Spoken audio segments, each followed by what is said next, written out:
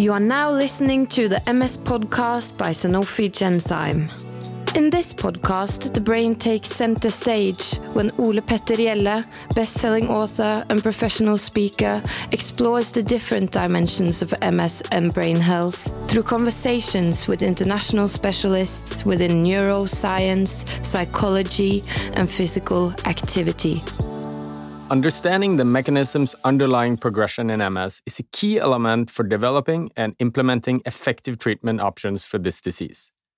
There is mounting evidence that predominantly in later MS, there is a diffuse, widespread, smoldering immunopathological process ongoing in the CNS. This diffuse pathology is tightly related to microglial overactivation and is associated with signs of neurodegeneration. In this episode, we will look closer at the role of microglial cells in MS. And to help us do that, we have the pleasure of having Finnish professor Laura Airas with us in the studio.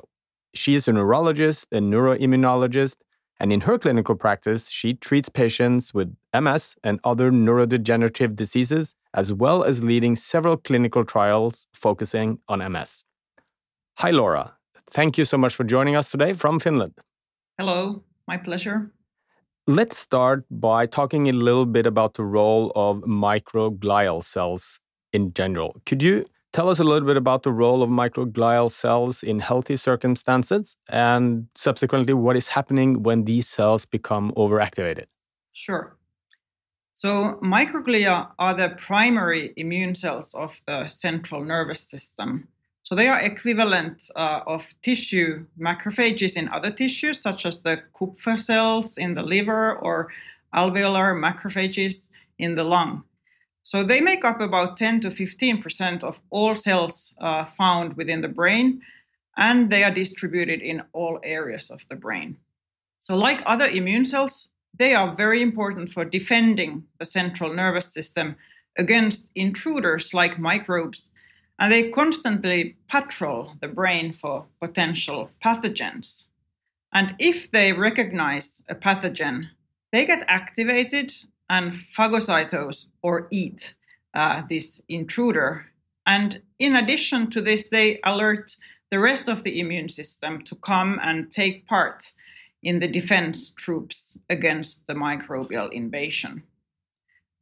But beyond fighting against pathogens and stimulating the immune system through release of cytokines, microglia also have important anti-inflammatory roles, and they can decrease the immune reactions. So microglia come in many flavors or phenotypes with different and distinct functions depending on the local circumstances. Microglia that promote inflammation, they have been traditionally called M1 type microglia, whereas those that decrease inflammation and encourage tissue repair are called M2 microglia. However, we now know that this is a simplification. Microglia are extremely versatile and plastic, and they can undergo rapid changes depending on the conditions. So rather than having only a few distinct phenotypes, pro-inflammatory or anti-inflammatory, the research shows that there is a continuum of microglial phenotypes between the two extreme phenotypes, always depending on the local conditions of the brain. So in addition to defending the central nervous system against pathogens, microglia are also key cells in maintaining the normal tissue homeostasis in the central nervous system. So they clear rubbish and damaged cells and even unnecessary synapses, which is an important function for maintaining a healthy brain.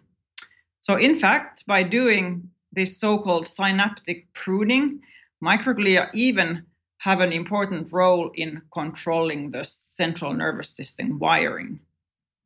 So it sounds like these microglial cells kind of have a Dr. Jekyll, Mr. Hyde role. They are essential for normal brain functioning, but when being overactivated, they can cause detrimental damage to the nerve cells. Exactly. So under certain conditions, like in multiple sclerosis, the microglia can get overactivated and they can get stuck in this pro-inflammatory phenotype. So these activated microglia release pro-inflammatory cytokines and inflammatory mediators, which then drive the inflammatory process and cause at the same time collateral damage, tissue damage to axons and neurons and oligodendrocytes. So it's harmful when the microglia get arrested in the pro-inflammatory phenotype, also because it prevents repair in the brain. Because, for example, remyelination is more successful in a non-inflammatory environment where the debris has been cleared away. And of course, in addition, so under inflammatory conditions such as in multiple sclerosis, inflammatory cells can also enter the brain from the periphery through the damaged blood-brain barrier. So in addition to lymphocytes, also monocytes enter the brain and they can be transformed into macrophages. And these macrophages are then also associated with the focal inflammatory lesions, and they also take part in phagocytosing the damaged myelin in the inflammatory lesions. And this microglial activation that we're going to talk about, it's also thought to play an important role in the pathogenesis of other neurodegenerative diseases like Alzheimer's disease and Parkinson's disease.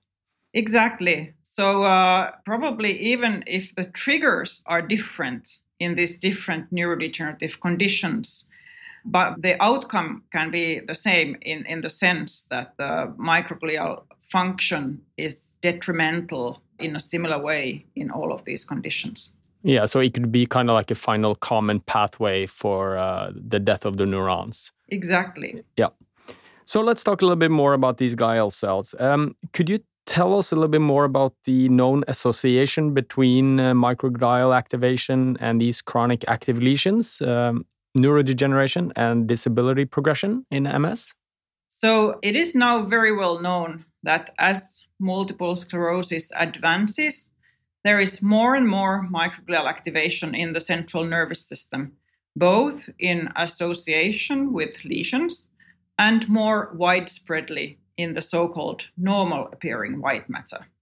So this has been beautifully demonstrated in neuropathological studies and confirmed, for example, by our group using in vivo PET imaging or positron emission tomography imaging in living patients. So we know that secondary progressive MS patients have more microglial activation, both diffusely in the normal appearing white matter and in the periplaque area compared to relapsing remitting MS patients and healthy controls. So we also know that the innate immune cell activation is really a critical pathological element contributing to MS disease progression. The microglial activation is associated with neurodegeneration and disability, and it's a significant contributor to the diffuse smoldering pathology associated with this disease. If we look at the time course of the disease course of MS, how early in the stages of MS do you believe that these microglial cells play an important role in the pathogenesis of the disease? Yes, so definitely in the neuropathological studies, the microglial activation is seen in the progressive phases of the disease. And this is also what we see when we use the PET imaging. So there's clearly more microglial activation in the late disease. But we know that already in quite early relapsing remitting MS, there are these chronic active lesions which have this dense microglial rim. And it's an indication that this cell type is already relevant in the MS pathogenesis in the earlier disease phase.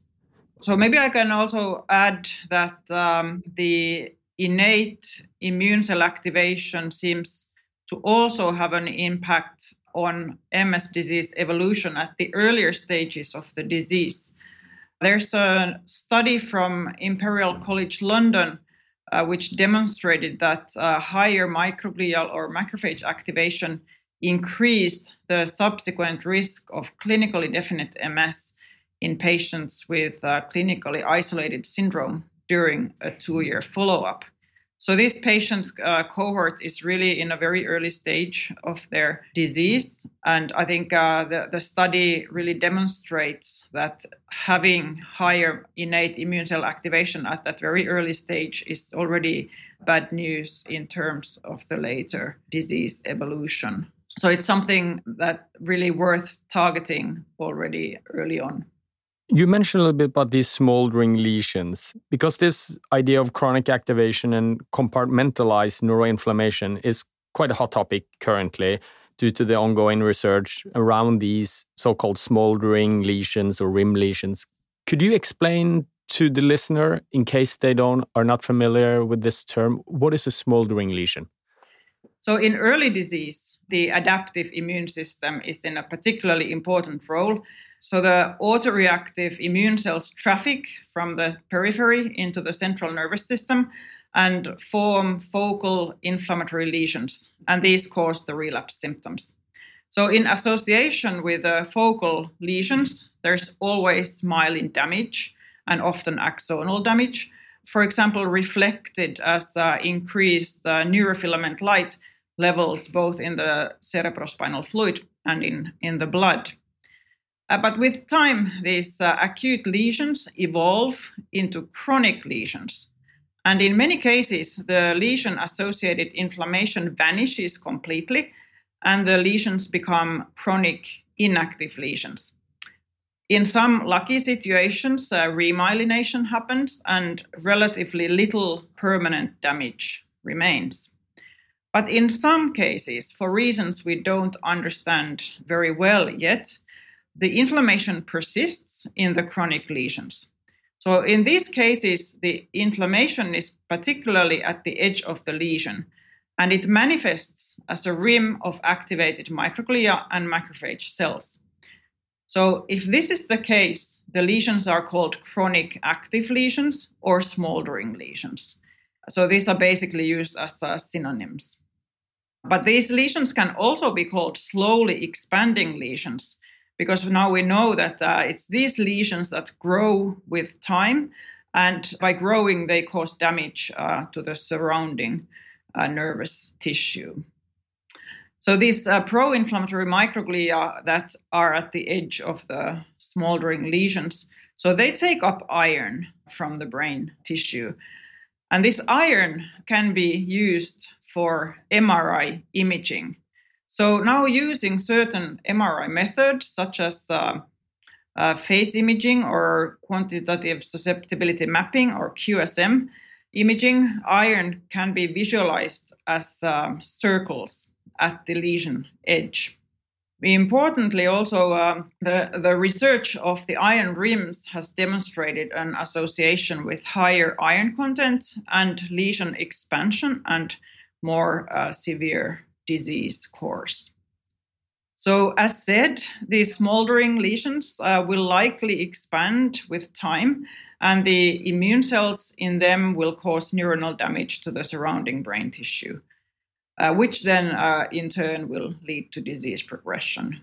So this is one of the core elements of the so-called smoldering pathology in MS. And it can be visualized in vivo either using TSPO PET imaging or iron rim MRI imaging. Yeah, so in these smoldering lesions, there is presence of microglial overactivation that you can see on your imaging studies. Exactly. Any ideas of why the microglial activation causes the nerve cell damage? Is it due to reactive oxygen species, oxidative stress? Yes, these reactive oxygen species and oxidative stress, but also actually the inflammatory cytokines that these activated cells secrete, they are also harmful for the axons and neurons. So it's a sort of a combination of these factors. Right. You talked a little bit about the TSPO PET imaging, and we know that the ability to identify and effectively manage patients who are at risk of disability progression, it appears to be a major unmet need. And currently, there are no widely applicable validated biomarker that predicts MS progression. How about this TSPO PET imaging? that you are using. Could you explain to us why this biomarker is of particular interest? Yes, sure. So we have studied MS patients using PET or positron emission tomography imaging and a radioligand which binds to an 18 kilodalton translocator protein or TSPO. So this TSPO molecule is upregulated on activated microglia and macrophages. So by using the TSPO PET imaging, we can quantitate the degree of innate immune cell activation in MS brain in vivo in living patients. Using TSPO PET imaging, we can now assess the degree of the innate immune system activation in the brain in vivo. And we have shown that SPMS patients have more microglial activation than healthy controls or relapsing remitting patients. But this TSPO PET imaging can also be used as a tool in predicting later disease progression, because we have shown that higher TSPO binding predicts greater likelihood of MS disease progression during the following 4 years if the patients are followed up and then reanalyzed after 4 years. So I think this will impact how we treat MS patients in the future. This is very interesting. Could you say something about the potential of this TSPO PET imaging for use in clinical practice treating MS patients, maybe some of the promises and also challenges in using this method? Yes, so if we are thinking about clinical studies for progressive MS disease, so I think one of the attractive targets for treatment of progressive MS is microglial activation. So if we could reduce this harmful microglial activation, it would be beneficial for the outcome of the patients and hopefully slow down progression. So TSPO PET could become a useful asset here. So it could be used, for example, for detecting or identifying the right patients for the trial. So if we would know that all the patients who are entering the trial already have high amount of microglial activation in their brain when they enter the trial, so there's a greater likelihood for being able to demonstrate effective treatment outcome in these trials. So this is one aspect. Then, of course, the same applies in the clinic. So if we know the nature of the pathology in brain of our patients, so we can then target also the treatments in a more personalized way, because we know also at the moment that not every single patient will turn to secondary progression. So we could target the treatments also to those patients who have a greater likelihood of progression. And this we could investigate using TSPO PET imaging. Has the TSPO PET imaging, is it used anywhere in routine clinical practice, or is it only experimental At use the moment, it's mostly used in research. So we are not quite yet there that we would use it routinely in the clinical practice, but I think it will be possible, at least in some centers. I think it gives us really valuable additional information about the pathology going on in the patient's brain. There are definitely already ongoing studies in neurological conditions where the TSPO PET is used as an outcome marker, for example, in some phase 2 studies. So I think this will be the future also in the MS field. Yeah, so if you look a little bit into the future, this could be a really important tool for monitoring disease progression, microglial activation. Absolutely. So understanding the role of microglial activation in relation to developing neurodegeneration and disease progression may provide a key to developing therapies to target progression-related neurodegeneration. May I ask you to share your view on the potential implication for treating both relapsing and progressive forms of MS? Yes. So as our thinking is that already in early relapsing remitting MS, there is probably some microglial activation going on, and this is, of course, harmful also in the early disease. So probably if we would treat already early on with microglia targeting drugs, this potentially could prevent the axonal and neuronal damage and prevent progression. Of course, we have now quite large numbers of patients worldwide who are already in the progressive phase of the disease, and we don't really have any good drugs to offer this patient group. So there's really great unmet need at the moment. So definitely targeting the microglia activation in the progressive group is, it will be interesting to see whether we can demonstrate benefit with the upcoming treatments. And that leads me to the next question, because existing treatments primarily affect peripheral adaptive immunity. What are your thoughts about new treatment approaches combining the peripheral and the CNS immunomodulation?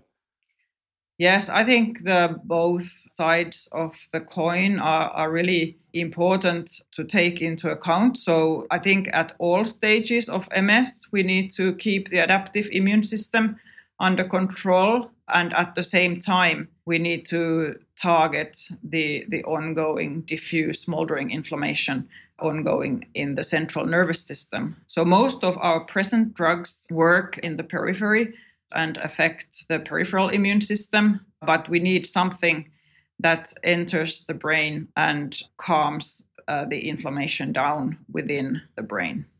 And rounding off here from this really exciting talk to Laura, could you give the clinicians listening a little bit of a summary or some key takeaways from the things we've been talking about today that they can take into their clinical practice now or in the future at least? So I think important facts to remember are that innate immune cell activation is a critical pathological element that contributes to MS disease progression. And it increases as the disease advances. So secondary progressive MS patients have more of this innate immune cell activation than relapsing remitting patients. This innate immune cell activation in the brain can be measured using TSPO PET imaging and MRI sequences sensitive for iron. We have published a study in the Brain Journal that demonstrated that higher microglial activation predicted progression during the following 4 years. And this study gives proof of concept that microglial activation is really an undesired phenomenon. At the moment, we are lacking treatments that would directly target the innate immune system, but such treatments would likely be beneficial for slowing down disease progression in MS. Well, thank you very much, Laura, for this nice summary and key takeaways to our listeners. And thank you so much for talking to us today about this fascinating topic on the MS podcast. You're very welcome. It was my pleasure. Thank you for listening to the MS podcast by Sanofi Genzyme.